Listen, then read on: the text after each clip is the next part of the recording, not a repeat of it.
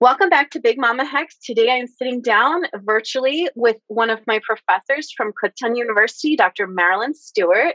And she was my professor when I entered Kutztown as a master's student in art education. And she was the first point of contact for me. And I am forever indebted to her for her compassion and her kindness and her openness Wow. to helping me along my path that I needed to be on. And she really was the first person to um, walk with me on that path. And when I felt afraid, she would hold my hand and we got through it together. And thank you, Marilyn, for being here and for all of your efforts to support me and my journey. Thank you, Rachel. I'm happy to be here. That's how we got to know each other. And then Marilyn and I feel like we're kindred spirits. We just really, our personalities were very complimentary, and we had a very nice initial conversation and initial first class. And she was very kind and helped work with me because I had a young family, with some of the classes that I was taking, which I really appreciated the flexibility at Kutztown. My whole time at Kutztown, there was so much flexibility given. So I really appreciate that from the school, especially when you're doing a master's program and you have other things going on. So that was really great. And you gave me so much room to grow, support, and patience. Again, when I was finding my path, which was right after I finished at Tyler, I was on this very clear path that there was like no distractions, that I was going to find my way into Pennsylvania Dutch culture and figure out where I fit in, do I fit in, and how can I fit in as a modern woman who was raised um, as a very strong, independent woman, a feminist. I identify as I came from a punk rock background. I'm an art teacher, but I had left my job at Philadelphia and I was trying to navigate my way in this new community in Berks County, which Marilyn also lives in Berks County, and it was a culture shock for me. So I was really glad to be in grad school at the same time and be able to have people in the community like yourself that knew the area and could kind of help me out with my navigation of the whole entire thing.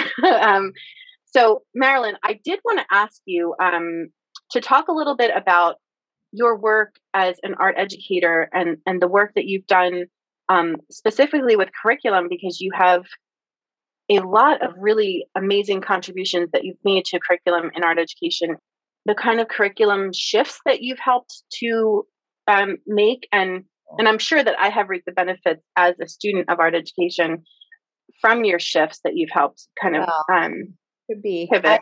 I have to also go back and say, when you say that I was open and here, you can't, you need to understand that I think I recognized in you myself because Yes. I too was a single mom who went back to school and, did all this, did my graduate work as I say, as a single mom and trying to deal with kids getting sick and trying to get to classes. And I was Yes. a PA at Ohio State at the time, and trying to I had to teach my class. I'm running in. We had an exercise where we try to do art criticism by pulling things out of my purse. The idea of a purse would you could tell a lot by just like Yes. what's in somebody's purse. And I'm pulling out pacifiers and doctor's appointments. That's really fun. So anyway, I certainly understand that. And I think I saw a little bit of myself when you appeared at my door, and I was remembering when I appeared at various doors in my own little Mm, journey through grad school. The other thing too is that I also understand the importance of finding someone who is a kind of a mentor figure yes. who sees something and trusts that uh, this is a person I'm gonna take a risk with. And not Yes. that I ever thought that about you. There wasn't a risk, but somebody did take a risk with me because I'd never taught a day in my life. And I first got into teaching because my husband at the time went to Vietnam, and I needed a job, and I was in Yeah. Cincinnati with went back with my family after when he left, and anyway, I needed to find a job, and somebody said, "Why don't you try teaching?" And I went, "Oh my God, no, I could never do that." And, but anyway, one thing led to another, and I ended up with this teaching. Um, as a classroom teacher, teaching fifth grade at St. Michael's School in Sharonville, Ohio, in this little tiny place. I had gone to Catholic schools my whole life anyway, and so I knew that scene. And but there was the principal there was a Sister Denise. What she got my name from another school district where that had hired me, but then the person who was leaving wasn't decided not to leave, so I didn't have that job. And she called around and she got my name, and so she called me and I said, "You don't want to talk to me? I am not, I don't know anything about teaching." And she said, "Oh, no, no, come talk to me." And then she told me that when she saw me drive up and park my car on the playground, it was a little Volkswagen Bug, and get out of the car in this bright lime green coat. She saw me from the window and decided that that at that moment she was going to hire me. And Oh, wow. yeah, and then so she became the mentor that I needed. The person who I could trust and go in and be excited about what I was learning. And I think that really set the just the path that I've always been on in terms of education. Same thing, because I'm always excited about what I'm learning, and I'm always excited when other people are Yeah. finding their way as well. So, Yeah. in terms of curriculum, yeah. So that was, so that I was an art major and had dropped out of school to get married, and so I thought maybe I get a job designing greeting cards or something. Yeah. I could find that, and so that's when people said try teaching. But what happened was I absolutely fell in love with teaching, and Mhm. couldn't believe those kids, and I loved every minute of it, and I loved the faculty, and just being in this little tiny parish and teaching in this little tiny school with the parents, and the little community was just wonderful. But anyway, so that Oh. turned me on to education, and then um, I went to Columbus. Then when my ex-husband now came back from Vietnam, then I went to Columbus, Ohio, where I had lived as a student in Ohio State, but also I got another job teaching there, and at another St. Michael's school. Very different kind of experience, but the point was, is I finished getting my. I just then I, as I said, I was in love with education, knew that I wanted to be an art educator, and then immediately got involved doing curriculum, like, because I'm also sort of, hey, what's going on here? We need to fix this, Yes. So Yes. I found out that I went to these meetings for all the teachers in the Diocese of Columbus, and I said, well, where's the art curriculum? And, what Mm. are people doing in terms of art? And they said, we don't have any, And so anyway, within a couple of years, I was, heading up this big committee and making curriculum for the diocese and working with the people at the State Department and so on. So I just got excited about, I wanted to see consistency. I wanted there Mhm. to take people, I wanted the schools to take art seriously, Yeah. and value art education. And so I knew that the way to do that was to, at least get people on board with, okay, let's even think about what we are teaching and what's important to teach here, and let's get on board and try to provide resources for teachers in the diocese. And so that was like my first leadership position in curriculum, and my first, really, we created a curriculum with cards, and very creative, and used um, the only art reproductions that were available at the time, because companies, publishers weren't making art reproductions available. And so this was this one company that made these large posters. And so we actually got the diocese to buy every school sets of these reproductions. And then we came up with, I had a little committee. Three of them were nuns. Two of them were, mothers, teachers who were also mothers who had, like 6 and 7 kids, and yet they made time for this little group that we had. Yep. Anyway, so that was another. I think that set the scene for my love of collaboration as well. So Mhm. so my work in curriculum has always been about, what's going on, what do we need, how are we going to get people to value what we do here, what do the kids need, Mhm. and then who's available to work on this with me. Let's do this together. And um, so that work has led me. That was the first thing I did, and then I followed that after I got out of did my master's at Ohio State, and then did my doctorate in another department. Though I didn't do it in art education, I did it in philosophy of education. So I kind Oh, of left wow. the curriculum. I was still thinking about curriculum, but I was thinking about it from a broader perspective. And Yeah. then came back. Then I came to Kutztown because I wanted to be here, where there were some really dynamic things happening. I mean, there was some really, this I didn't know it at the time, but Kutztown has it's the oldest art education program in the nation. It's Hmm. the people I wanted to work with were presenting at national conferences, and I, as a master's student, went to my first national conference and saw them there and saw the materials they were doing, and they were engaging everybody in very active, um, inquiry-based activities where they were. It was just so lively and yet meaningful and substantive. It wasn't just play. It was serious play and really Yes. aiming towards a total understanding and appreciation of the arts, well, of visual art at that time. So I wanted to come here and teach with Mary Erickson and Eldon Catter, who have since gone. Eldon retired and Mary went to Arizona State University. But that's what drew me to Kutztown. And then we started doing curriculum together. We worked together as a team. And then Eldon and I wrote when I was working on. I was out in California for a year at the Getty as a visiting scholar, and I was asked to write the curriculum for the middle school textbook series for Davis Publications. And I said I would do that if I could get Eldon to do it with me, because I don't like to do things. I like a collaboration. So Same. Yeah. he and I wrote the first middle school textbook series for Davis. It was a three book series, and then I've just been doing that ever since. Then it turned out that I did the elementary series for them. And then I've done right now as we speak, I'm working on the third edition of the middle school program. Working Wow. like 60-hour weeks here, sitting at this Oh computer. gosh. Oh gosh, Yes. Marilyn. Well, thank you for sitting a little longer for us for Zoom. I really appreciate it. I know how that can be really tough when you're sitting so long on the Yeah. computer. Well, I stand up and I wander around to the kitchen. Yeah, I know. The trouble with working from home, right?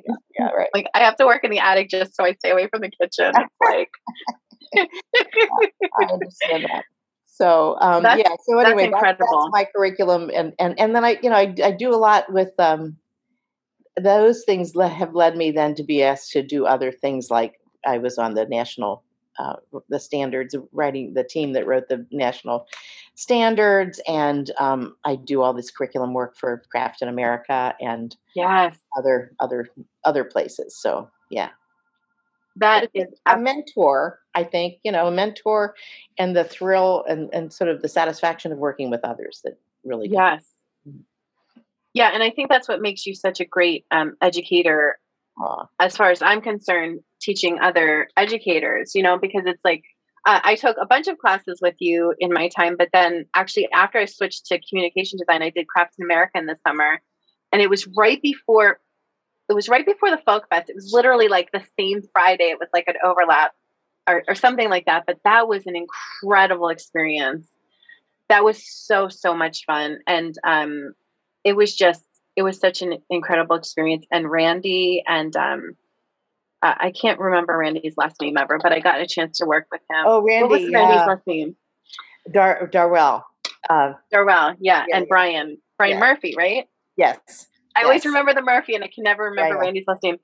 But that class was incredible for me. I really enjoyed that class a lot, and And we found it you when Carol, we visited the film yes, festival. We found you at your booth. That's right. yes, that was so so cool. That was actually my first year doing it, and you all were a group that came in one of the first days, and it was so neat to have y'all be there and visit. And I remember I had my typographic Sharon Schnitzer on display, and it was, it was like really cool. It was such a cool experience being at Kutztown. I did some really really fantastic work of my own that I always look at fondly, and I think about the work of pushing myself in so many ways, and then also finally getting a hold of the executive functioning struggles, which is all like wonderful things that happened to me there. And it's hard to be away from there because it was such a nice safety net, and it was so many very, very, very supportive um, educators, and always treated us with a lot of respect, like we were, almost like colleagues, which was really, really nice. And so I have so many wonderful things to say about the art ed program and all of the professors there. And I was sad that maybe someday I don't know. It was a really cool program. I needed some more. I had gone to Tyler for a BS in art ed and didn't really get the fine art experience that I needed. And it really helped my career as a whole to learn all of the programs I needed to learn. But it was a great experience. I loved our school, and I loved the heritage too. Like you mentioned about how it was the first art education program. And I think, was it the first teachers school as well, right? Wasn't it? I The think first so. college? No, it was Yeah. Oh no. no. It wasn't the first, no, but it was, but it, goes way back. Yeah, it's old. But what For a the, long. the thing that was, it was only a teacher's college, and so it was a Yes. normal school, and so and I finally learned what that means. Something about the norms, teaching norms. It's kind of like how we use the term standards today. So it's like Okay. learn the standards. It's like you go to school to learn the standards, like what do people have to learn, and so you get Right. Right. the normal school, and so we have Normal Avenue in Yes. Kutztown based on, but yeah, so I didn't know that either. But I found out my aunt, who I adored, went to a normal school as well. But anyway, yeah, so it was the first normal school, and as a normal school, the only thing it did, the only thing that happened at Kutztown Normal School was the preparation of teachers, and so the art department, such as it was art education from the get go. Right. So it was, Right. because all the art department was always about preparing teachers, and Hmm. here's the art classes that teachers will take. And then that was in the 1800s, and so all the teachers who were then scattered around all this area in these wonderful one-room schoolhouses that we go by and say, that was Yeah. a schoolhouse, that was a schoolhouse. Um, Hmm. and imagine the little kids coming. I love that. I just Uh, love thinking about yes. it. And but anyway, so those teachers were all prepared, like at places like Kutztown Normal School, and they were teaching everything. But then Hmm. eventually, what happened was the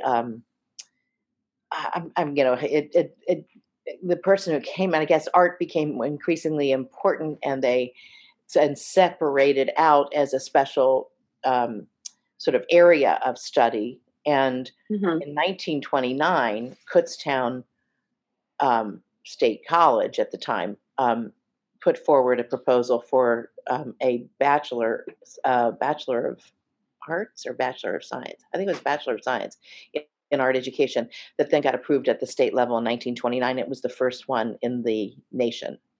Wow. Yeah, That's so cool. I it had is. no idea. That is Yeah, very cool. and reading of that history, it's just it's so interesting to me, and I'd love to do more once I stop writing curriculum.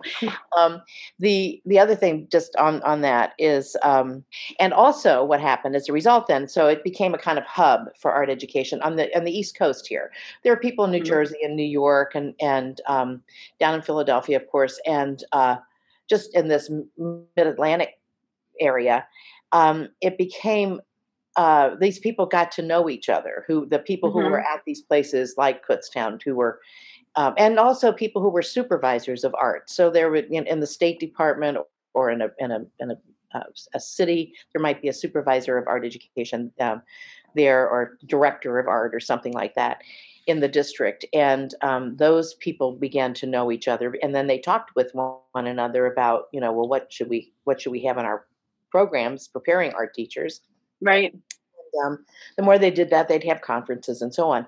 Well, they started the Eastern um, region, or the Eastern Arts Association, which was the first association that then became the National Art Education Oh, Association. wow. And the first office at the first office for the National Art Education Association, which is, I mean, I just was on a Zoom today planning a presentation that I'm doing for that next week, um, is the National Art Education Association is huge now, but it began at Kutztown, and the original offices were at Kutztown. Wow. Yeah. I And had then no there's one idea. other thing is that That's so cool. what's his name? Italio Di Francesco. Yes, my Yeah, man. I love him. I mean, so here he is, a president Yes, of the university who was an art educator. Does that happen? yes. No, it doesn't. I love him so much. I got to show you something that was given to me, and I was blown away. I don't know if you've ever seen this, Marilyn. This is his. Oh, the light. Sorry.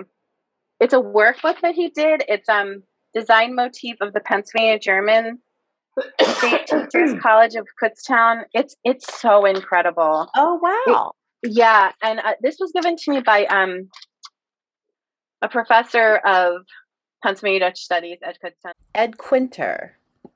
This was from. I'm trying to look for the year, but you should see these. I mean, they're incredible. Look, it's like all of these, kind of similar to in the 50s they would put out Oh these right! workbooks. Oh Oh my my gosh, gosh! it's Those are so incredible. great. It is incredible. He actually helped start as well the Berks, the Reading Berks Guild of Craftsmen as well over there. Oh, wow. Oh, this thing is so cool. And then it has and just the time. Oh, 1947. Just the era of this publication. It is so incredible. I love this. Oh my gosh, this is so I'm so cool. glad you got that. That's so perfect for you, I and I'm so glad know. that somebody I thought know. to give it to you. I can't. It was serendipitous. It happened to me at an Allentown event. Um, it was not Bill Donner, but Bill Donner also shared something very cool with me when I was working on thesis, and he was a really great help as well. But this man just handed this to me and said, "You could use this more than I can," and I was just like, "Okay, Di Francesco, you and I, like, we would have been able to sit at the table and have a really good time because he's clearly." He just embraced it so much, and So he gave was you the very. whole book. He Was gave this me the whole workbook. Yeah, so? I Do you put know it. where? Do you know if there's another copy of that in the library?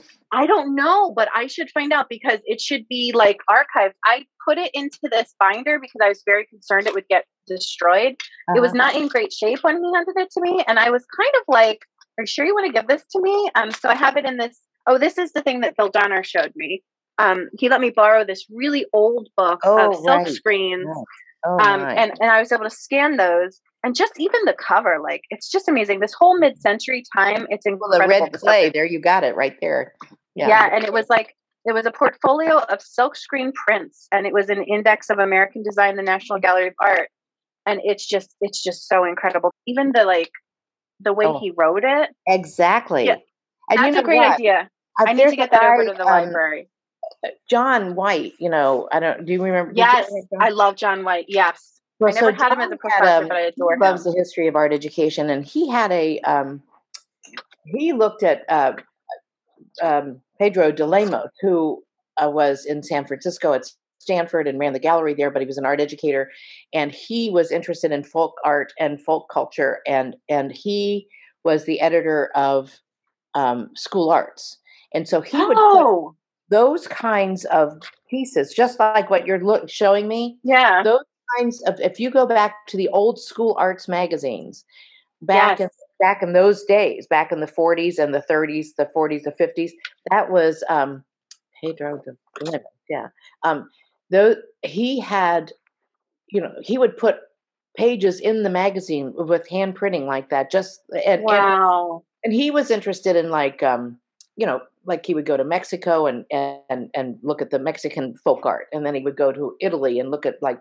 the folk art in Sicily or whatever. yeah. Oh, And that's so cool. yeah, but Like so a there real was, I survey. think, in art education at the time, so it's consistent Yeah. around those It, same years, where some people were looking at folk traditions as yes. opposed to the other stuff. Yeah, it's kind of cool too because it's like all of the writers and this lady, I don't know if you've ever heard of her, Frances Licton. I She have was that. really Yeah, she was really big time too. And I think she was at the PMA working, but she made like templates so that you could recreate the art. So this was all around the same time, which it makes a lot of sense. But yeah, I mean, it always kind of boggled my mind that, we have the Pennsylvania German studies and we have the language studies at Kutztown, but I always really wanted so badly that they would have like a folk art, even just a class, like one class, I even know. within the Pennsylvania German studies. But it was kind of sad because I was it when you were retiring, Marilyn? Somebody had a bunch of really cool books out, and I forget. It might not have been you, but I know one of my professors told me to go down and check it out, and there was some really cool stuff. But people don't have much room. You have only a certain amount of room, right? So things have to get shifted. But this was such a gift, and it was literally like a folder.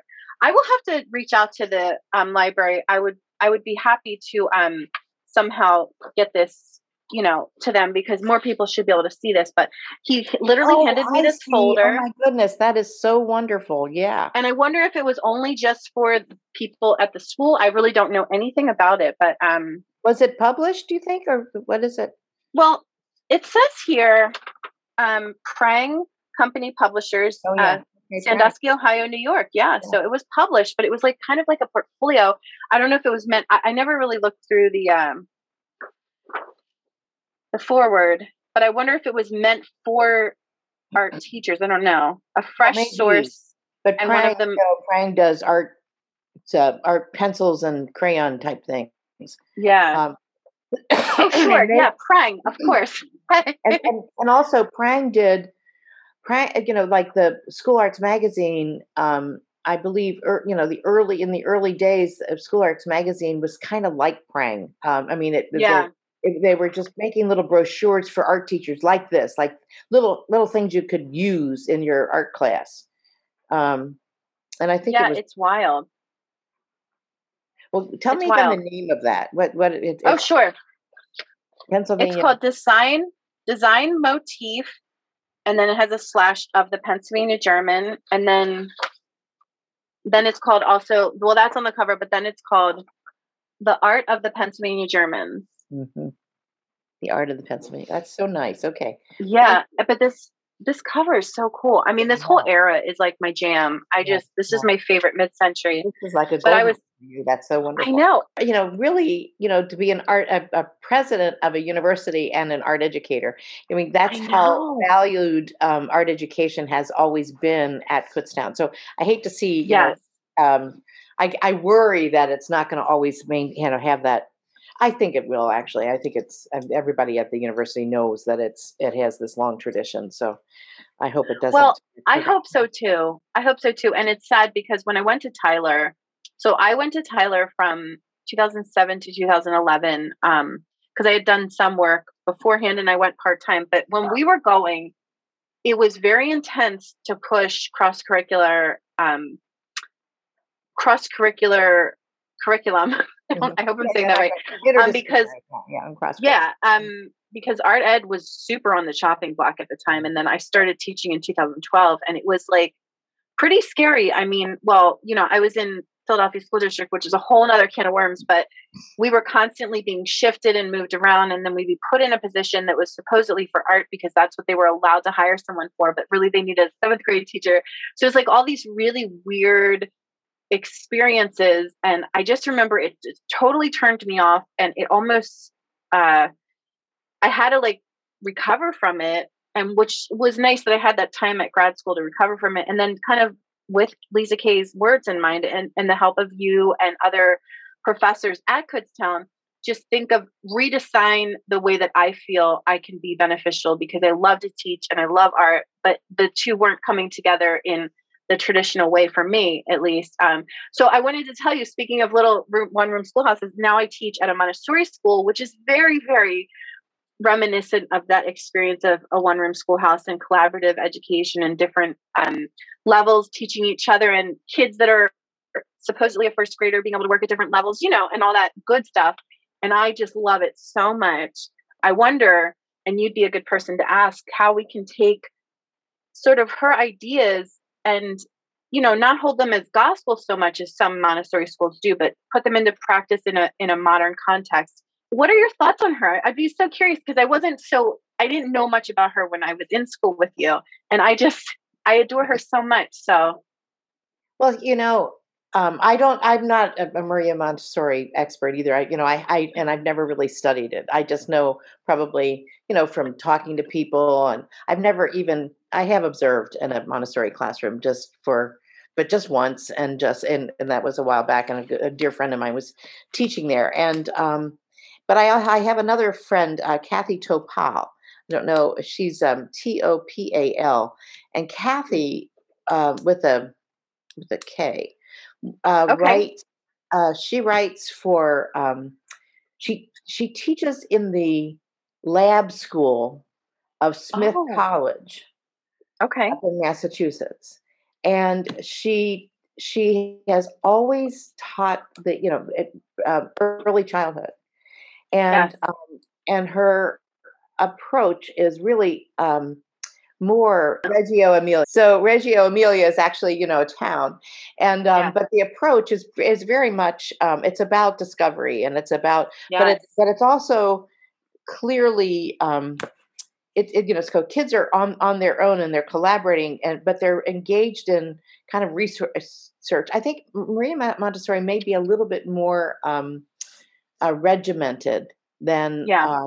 than the Reggio Emilia approach. Although I don't know, but I did have a student who actually did compare the two, and she Oh, went and cool. observed and for her master's thesis. Not that I can find that right now. Like but that was her interest too, as she wanted to compare, That's and she went to cool. observe and talk to the teachers and observe the kids and all that. But I mean, I will say for the Reggio Emilia approach, for sure, there's a certain level of play and the Yes. idea of experimenting with materials and sort of making decisions about where you're going to go next, but having a teacher that sort of helps you make those sort of markers, so that it's not just it's free for all, but Right. that there you get help kind of bringing it together for learning. um and I know that there are a lot of art teachers who are trying have been trying to figure out how do you add that element into, and of course with art education, Yeah. it's always the problem in traditional public schools, of course, and most private too, is that it's only just a small period of time Right. every week, so maybe you've got 48 minutes with 36 Yeah. kids to do a week, to do something. And then I always think I have such enormous respect and regard for the teachers who despite those incredible restrictions on, you know, the time and Mm. just what you can possibly do, manage to somehow want to infuse those classes with good ideas from that we've learned about, having kids express themselves through play and all that. You think, oh my gosh, on top of this incredible schedule you're going to try to even do that. So yeah, I've met hundreds and hundreds of teachers who, despite all odds, figure out how to, do that with those classes. Amazing. But anyway, but I do think that what's happened just in terms of art education, that sort of impetus has Mm. resulted in what is these days one of the newer directions, um, a- at least that's out there in art education, and it's called choice-based art education. Yes. Yes. So, and teaching artistic behavior tab is one group that's associated with that, and Yeah. I totally support the notions behind that. I don't know Hmm. how there's some things that get left out in the process, but that's Yes. I have certain concerns about it, but I do I Yes. know what the impetus is, which I adore. Yeah. So Sure. Sure. Yeah. I mean, it's also tricky, because then there was the bank school who you don't show any kind of sample, and then some of the kids, depending on who you're teaching, like I teach 3 to 6th grade, so preschool to 6th grade, and it's like very concrete learners at the time, and they need sometimes a sample. So it's really interesting, and I also again keep all this in mind, but realize that we also meet the students where they are. And I did end up doing choice based um, art ed at Philly because I just really didn't have a choice because they had no background. For some of them, I was walking into like 4th through 8th grade, and they had never had art education before. So as part of like classroom management, I had to meet them where they were and where their interests were, and then we kind of like build upon that. But I didn't have a lot of time either. Then the school ended up closing. It was just like a whole lot of things all at once.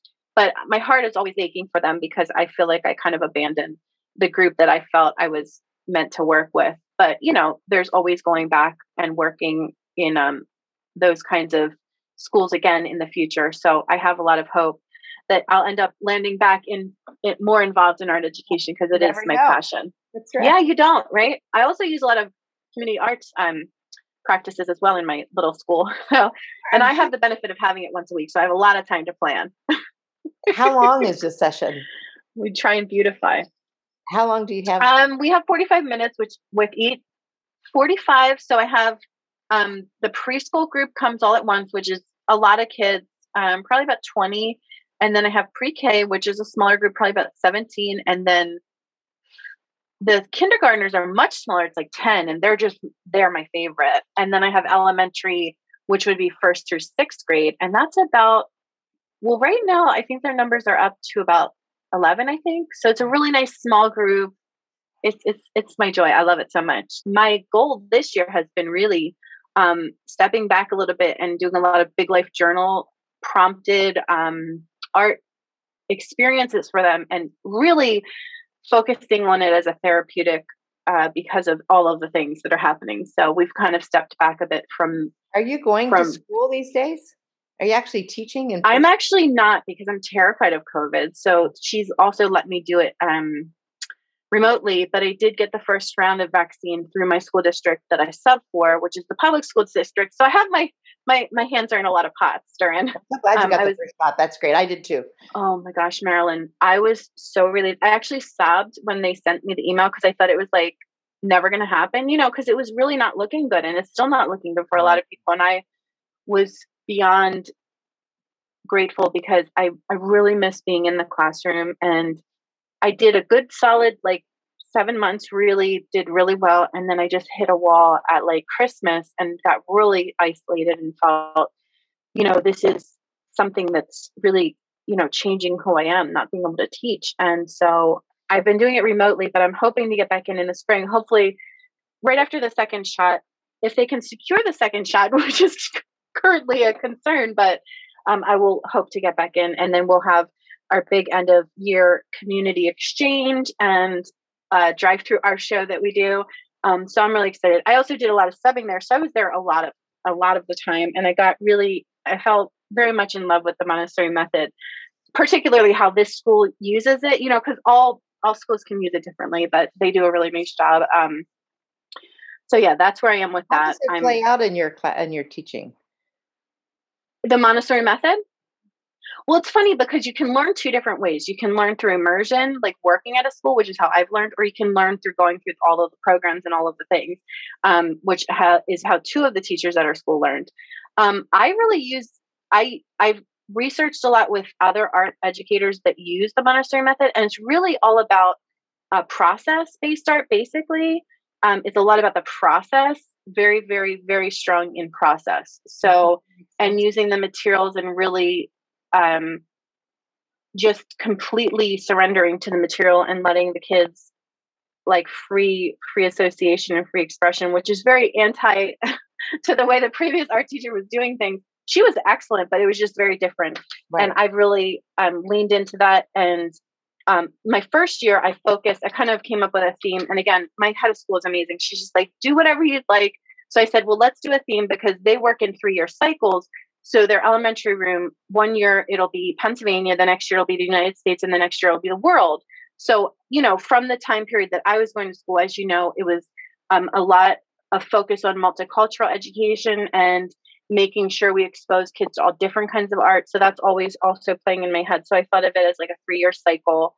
So last year I did Pennsylvania, and it was folk art based, but modern interpretations. And then this year I was going to do United States. And I actually have touched on a bunch of people, which has been really cool. I did Keith Haring. I did, why am I blanking on his name? The guy who was really friendly with Andy Warhol. Starts with a B. Oh, yes, Basquiat. Basquiat. I just absolutely adore him and the free association and the psychology of all that. We did Kara Walker. I was a little worried if they went down the rabbit hole with any of the artists that I'm bringing up. You could see lots of things, right? But I was really excited. She was very supportive of Kara Walker. and also Basquiat and also Keith Haring, because I didn't even know some of the Keith Haring stuff that's out, which I of course love, but it's not really great for 4-year-olds, I guess. I had to be But yeah, careful. so Yeah. yeah, I've had that 100%. issue because in my books, I mean, all these artists, Sure, and sure, of you have course. to be very careful. The other day there was somebody, Yes, I was talking 100%.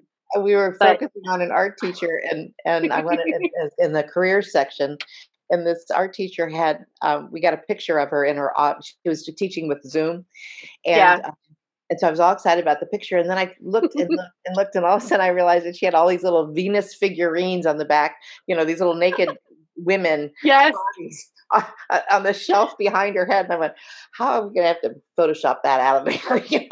Oh, yeah. You have to Oh, be trust careful, me. some of the images. Yes, So you do. So I ended up being able to teach some stuff, some artists from here, but yeah, like we did drilling with scissors and stuff. So it's really not a restrictive Montessori only, but I always kind of try and keep that in my mind that she was very much of community and being serving your community, and also like super into kindness and compassion. And of course, the first group of people that she worked with were special needs kids. So that always, was kind of my people. So, mm, and now I have my own little friend. My son is on the spectrum, so it's like very full circle for me. yeah, All sure. Exactly. all of the things that Lisa and I talked about. But so let me ask you a question, Marilyn, because I never actually know. I don't even know this answer. I don't know anything about this with you. What is your favorite medium, and what is it that made you want to be an art teacher? What is the kind of art that you love to create?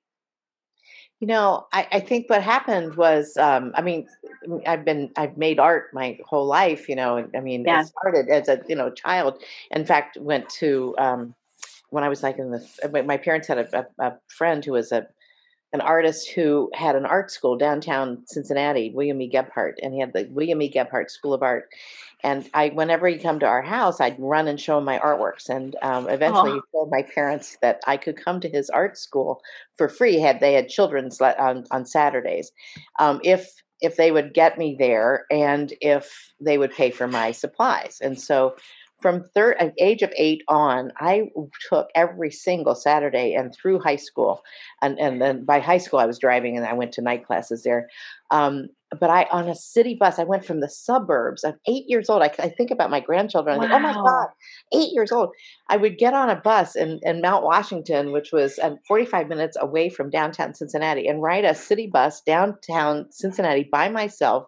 Get off, walk at Governor Square, which is where the buses all let out, and then walk 2 blocks over to this. Wow. It was and the art school was a two floors above a chili parlor, and a chili parlor is like in Cincinnati. That's where it's like a diner that serves only chili. It's Oh, Cincinnati wow. is a big tradition in Cincinnati. But anyway, it's above a chili parlor, and you went up 2 flights of steps, and then that's where the lessons were. Anyway, but of course, in the summer we would get into this Woody, a station wagon, with our easels, and they take us up to, yeah, the old Woody. I don't know if you know that car. It was like an old, I don't know what that, like a Willys Jeep, but it wasn't a Willys Jeep. It was an old wooden panels on the sides. Anyway, everybody knew it as a Woody. They had one, and they would put the kids in the back with their easels and paint boxes and stuff, and take us up to Eden Park, where there was a view of the Ohio River going down by the Cincinnati. Anyway, we'd paint up there,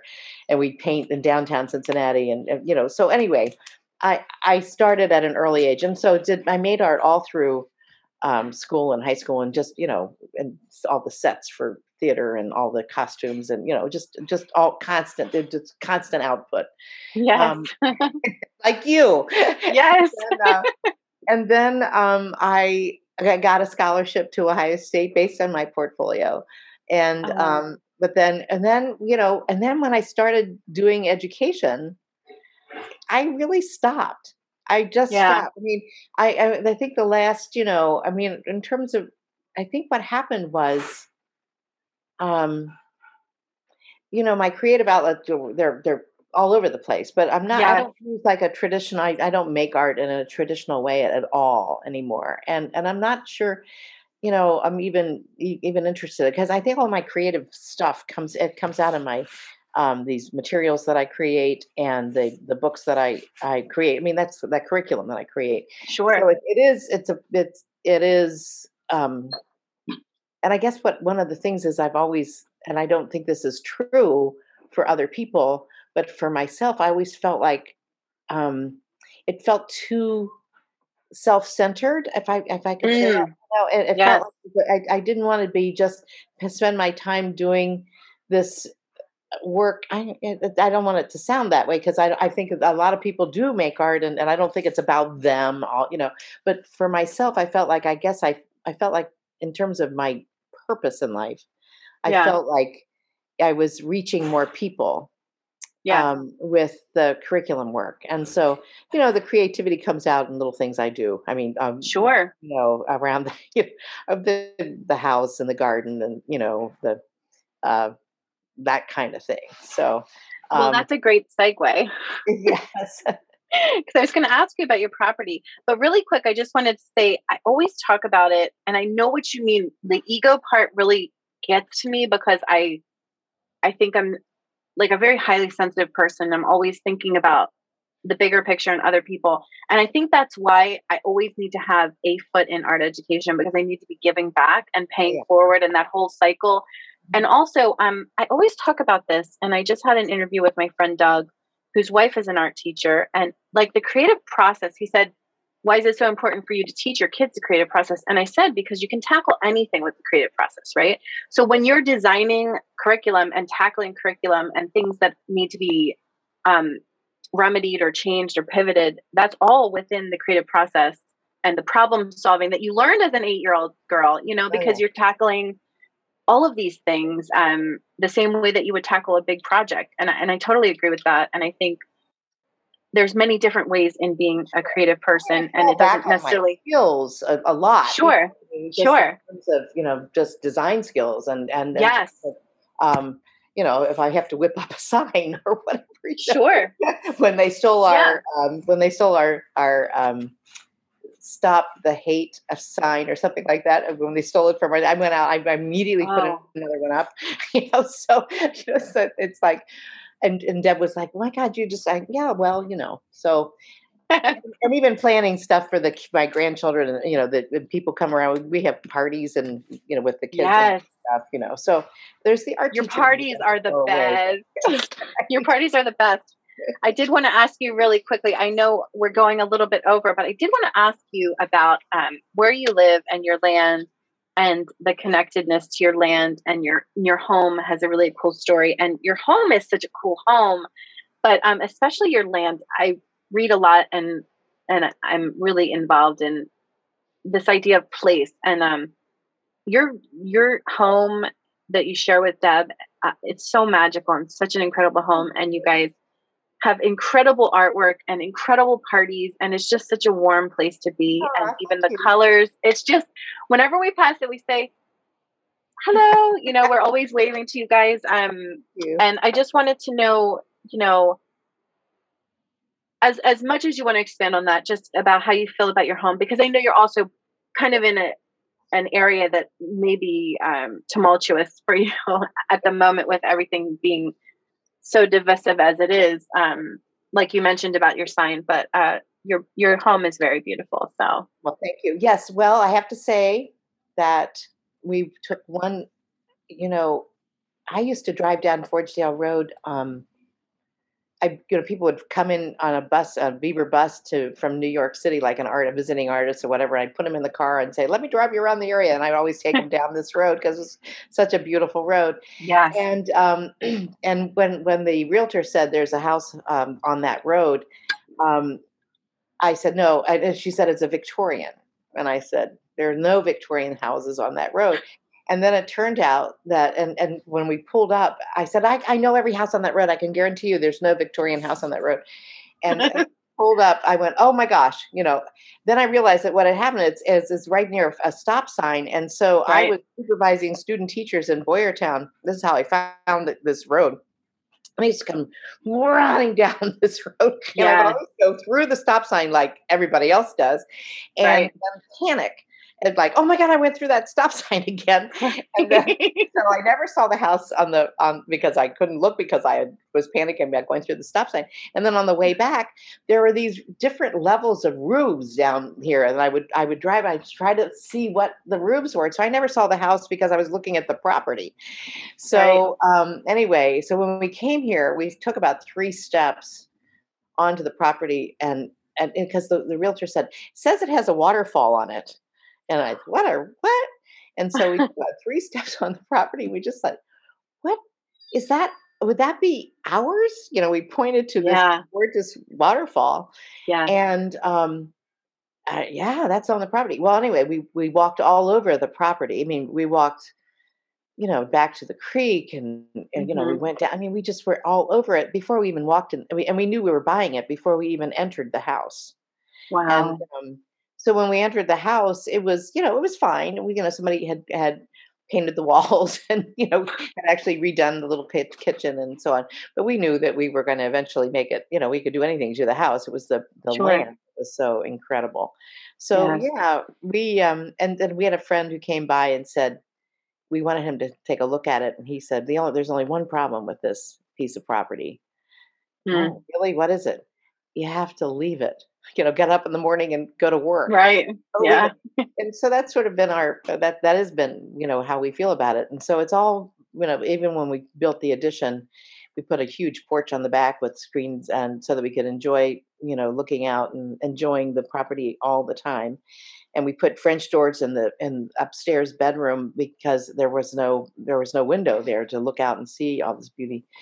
Anyway, so but we also feel very strongly that we are, um, we're temporary here. This and so we're just caretakers, and we're Hmm. trying to make it beautiful, and keep it from just kind of, well, taking care of it, and we Yes. want to share it. So that's the other thing. So for years, young Mennonite women on Sundays would, in good weather, would be out with their, just out and about with their bikes and horse and Yeah. buggy as well. And they would stop and use it as a, and just go right down without even asking, which we didn't care. We didn't mind at all. We loved that idea that, you know, Hmm. this idea that the land is here, and oh look, let's go down there to the water. And eventually, we would chat and things like that. But the fact that we loved that. We sort of borrowed that attitude, which was it's everybody's, Yeah. Yes. Yes. yeah, we love it, and it is beautiful, and it is a very special place. I mean, just to have, so the gazebo that's there now, is special because you can go there and listen to the waterfall, and Hmm. have these sort of wonderful moments out there, Yes. and just sitting by the creek up on the upper side. Although I have to say the flooding this year really devastated, and we lost our bridge, which was it's Mm. going to be rebuilt, as soon as the weather breaks. I just got the email from the guy who's going to rebuild it, who replaced. There was a bridge that was over 100 years old that went across the creek, and about like 52 feet and up 20 feet and all that. I mean, it was a huge bridge, and Wow. when it fell, it a tree fell on it, and it just ruined Mm. it. So he had replaced it anyway. He had replaced the original bridge, and then the bridge that he built for us in 2004 just got destroyed by a tree, and so we're going to rebuild that, and do some more work up on the upper end, because we're going to have a wedding here in the summer. Not Oh, nice. one of a couple who asked if they could be married here. So we said yes. We're hoping that it's Oh, like that's a super neat. spreader event. Hope that everybody's Oh happy. my gosh. I So, know, right? It's yeah. a So wild time these days. yeah, well, thank you for asking about that. Because it is, Yeah. and it is the reason why people talk about retiring to another place. It's like, Right. why would you leave here? It's like, Yeah, it's so true. It's so true. And I've been reading a lot about place and connectedness to place, and I just keep thinking of you two and your place, and just seeing the things that you share as well. And it's such a special place, and I can just imagine, you know, how that felt the first time we saw it, you know? Oh, yeah. And it's neat because you're both very great stewards of that land, and we're very That's grateful cool. for that. Yep. I mean, What is the creek that you're on? Is that Beaver? yes, it is. Okay. And we're not, the other thing is that we're not as I wish I was a little better at doing the research to find out more about it. I know a little bit about the house and the property and its history, and of course I'm always looking for more information. But Hmm. I mean, I know that this house actually served as a post office for a Yes, while, you told and me that. That's so cool. there's some things in my office now. We think was probably the first shop. It was like an implement shop at one point. It's a Wow. little stone cottage built into the wall, and that's. I mean, I adore that office space. And I mean, when I think about what it looked like when we first moved in, it was just a mess. Hmm. But Yeah. over time, and inspiration from visits to Ireland have done Mhm. have sort of um, shaped the way that has turned out. Anyway, so Wow, that's really cool. I had no idea. That's really neat. Have you heard of Sharon Blackie at all? no. Oh gosh, she's a really cool author. I've been reading so much of her stuff. Is she the one who's Sh writing about place? Yeah, and I'm completely obsessed with it right now, because I'm half Pennsylvania Dutch and half Welsh, and she does a lot of work with the like pre-Christian mythology of the Celtic people, Oh, wow. and yeah, Spell oh my gosh, Blackie. Marilyn. Sharon Blackie, it's Blackie. Oh, And I know you don't have much time on your plate, but I highly recommend it. It's especially the first book I read was If Women Rose Rooted, and I just sobbed and sobbed and sobbed because it talks a lot about and this is something that was very profound for me, feeling unsafe in open spaces. Like if you've ever had an experience like you're at a park, a lot of women can identify with this, especially like runners have had these horrible experiences. And this idea that you're kind of more susceptible to random acts of violence or something. There's a whole story in there and a whole portion of that. And she also tells her story along with the myths, which I think is a nice weaving. But it was incredible, and it actually opened my heart to like re-examining my openness to open space and wanting to reconnect with that because I always was very into nature and of any kind. And I grew up in a little town, so there wasn't like much of it, but and I connected to it a lot as a kid. But then I wondered, well, what happened to that and things like that. Like trauma is not super profound, but enough to make you feel afraid. But anyway, so I highly recommend If Women Rose Rooted. And now I'm reading The Enchanted Life, and it's about living a life um like a seeing the magic in nature and all the things. And your property certainly has that element.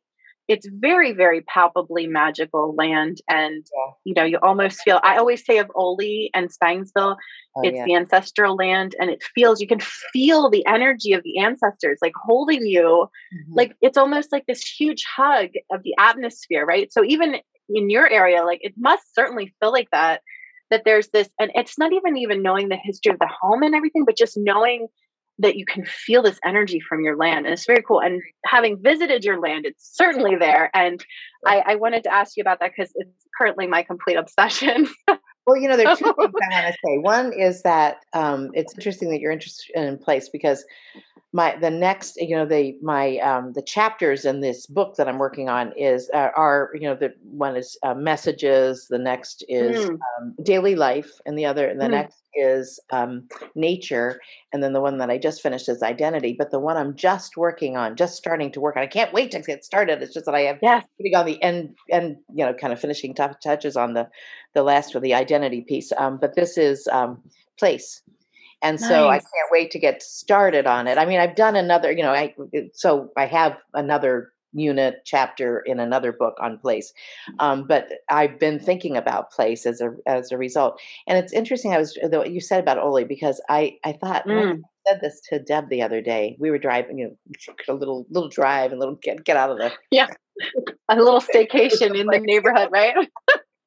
just to get out of the house. Yes. Anyway, we were driving around, and we were driving around in other parts of Mm, this Berks County, which hmm. I've had people come visit here and say things like, "This is the most well kept secret ever, Berks County," and I feel that way. Yes.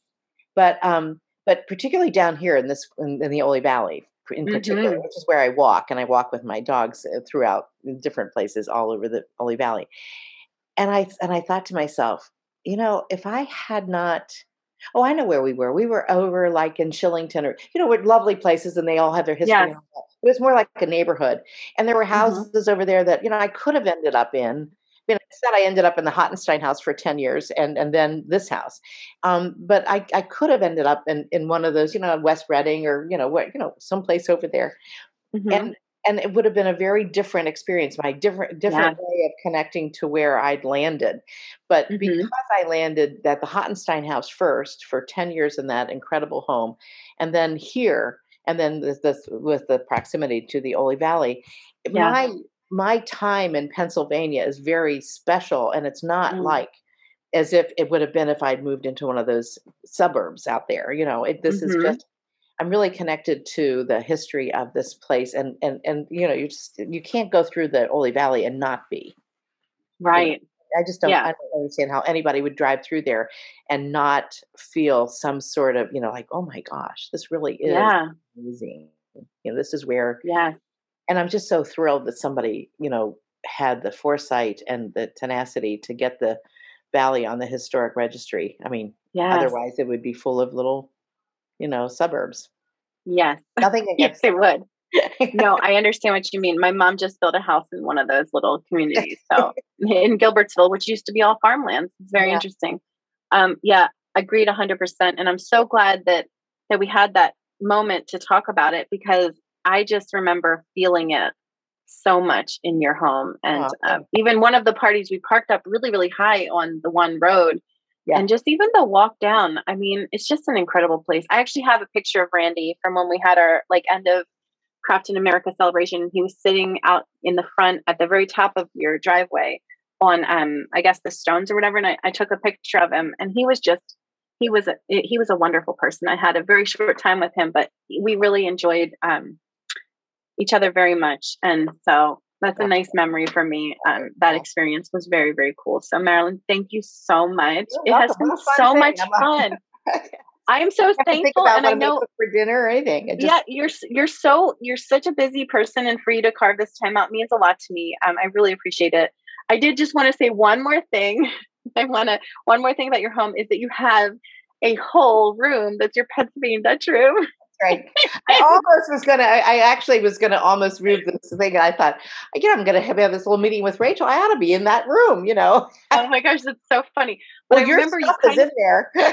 Oh, is it? Oh, that's so exciting. I remember you kind of told me like, "Oh yeah, I have a Pennsylvania Dutch room in my house." And you're like, "Wait a second." And I remember when I came to your house, I just had to take it all in because it's so cool. And I forget, I know that the colors in there too are very, very nice, and it just, I had to like just soak the whole thing in. I don't know why navy's coming into my head, but it's probably totally off. But I remember it being a very It's a not a dark light olive, color. kind of a dark Yeah. olive color. Okay. Okay. It's a dark color. I remember it Yeah. being like a darker color and this feeling of whoa. And it was just really neat. And so the thing that this whole project is sort of morphing into is, like I mentioned before, the intersections of these different identities of myself, and which actually is always coming back full circle, because I made a piece when I first started working with you with all of the different identities that I had. And I always think about that, and I always think of how Deb especially honors that part of her familiar history, and also you had shared a lot about Chicago and how a lot of places in Chicago, the names had been changed and stuff like that, and so there's so much there more that we could talk about. But I Yeah. just wanted to do a little nod to you all and thank you very much for sharing that with me. So for honoring these parts of us that sometimes have some lesser appealing, or certainly uh, toxic elements to them. So and Yeah. finding a way to navigate through that and still hold on to the parts that are we get to own and we're allowed to also keep sacred. So very, very good. All of the things. You should know that I think Thank of you very you. much, Marilyn. You're welcome. And I just want to say one more thing. Tell you that when you borrowed Sure. the iron, So every time I go Yes. downstairs, I told you I have the irons above the washing machine. I never look at those irons. So we have this other kind of connection because I never look at those irons. I never go down to wash, but I don't look at the irons. And then when I look at the irons, I always think of you. So Oh, that's so yeah, it's cool. so Oh, funny. that's Yeah, an that's right. honor.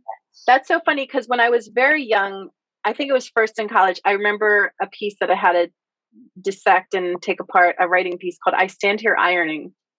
I think it Ah, was about a mother. I don't know if you've heard of it, but it was really powerful to me. I remember that meant a lot to me, that piece, and I oh, really wow. Yeah. ate that up. So the word is very You're powerful for sure. So thank you, Marilyn, welcome. and very many blessings and well wishes to you and Deb, and give her my best. And I can't wait to see you again in person. I know we will someday. Yes, for Plan. sure. Okay. Yes, for sure. All Thanks, right, you take Rachel. care and have a great weekend. Thank You you very too. much.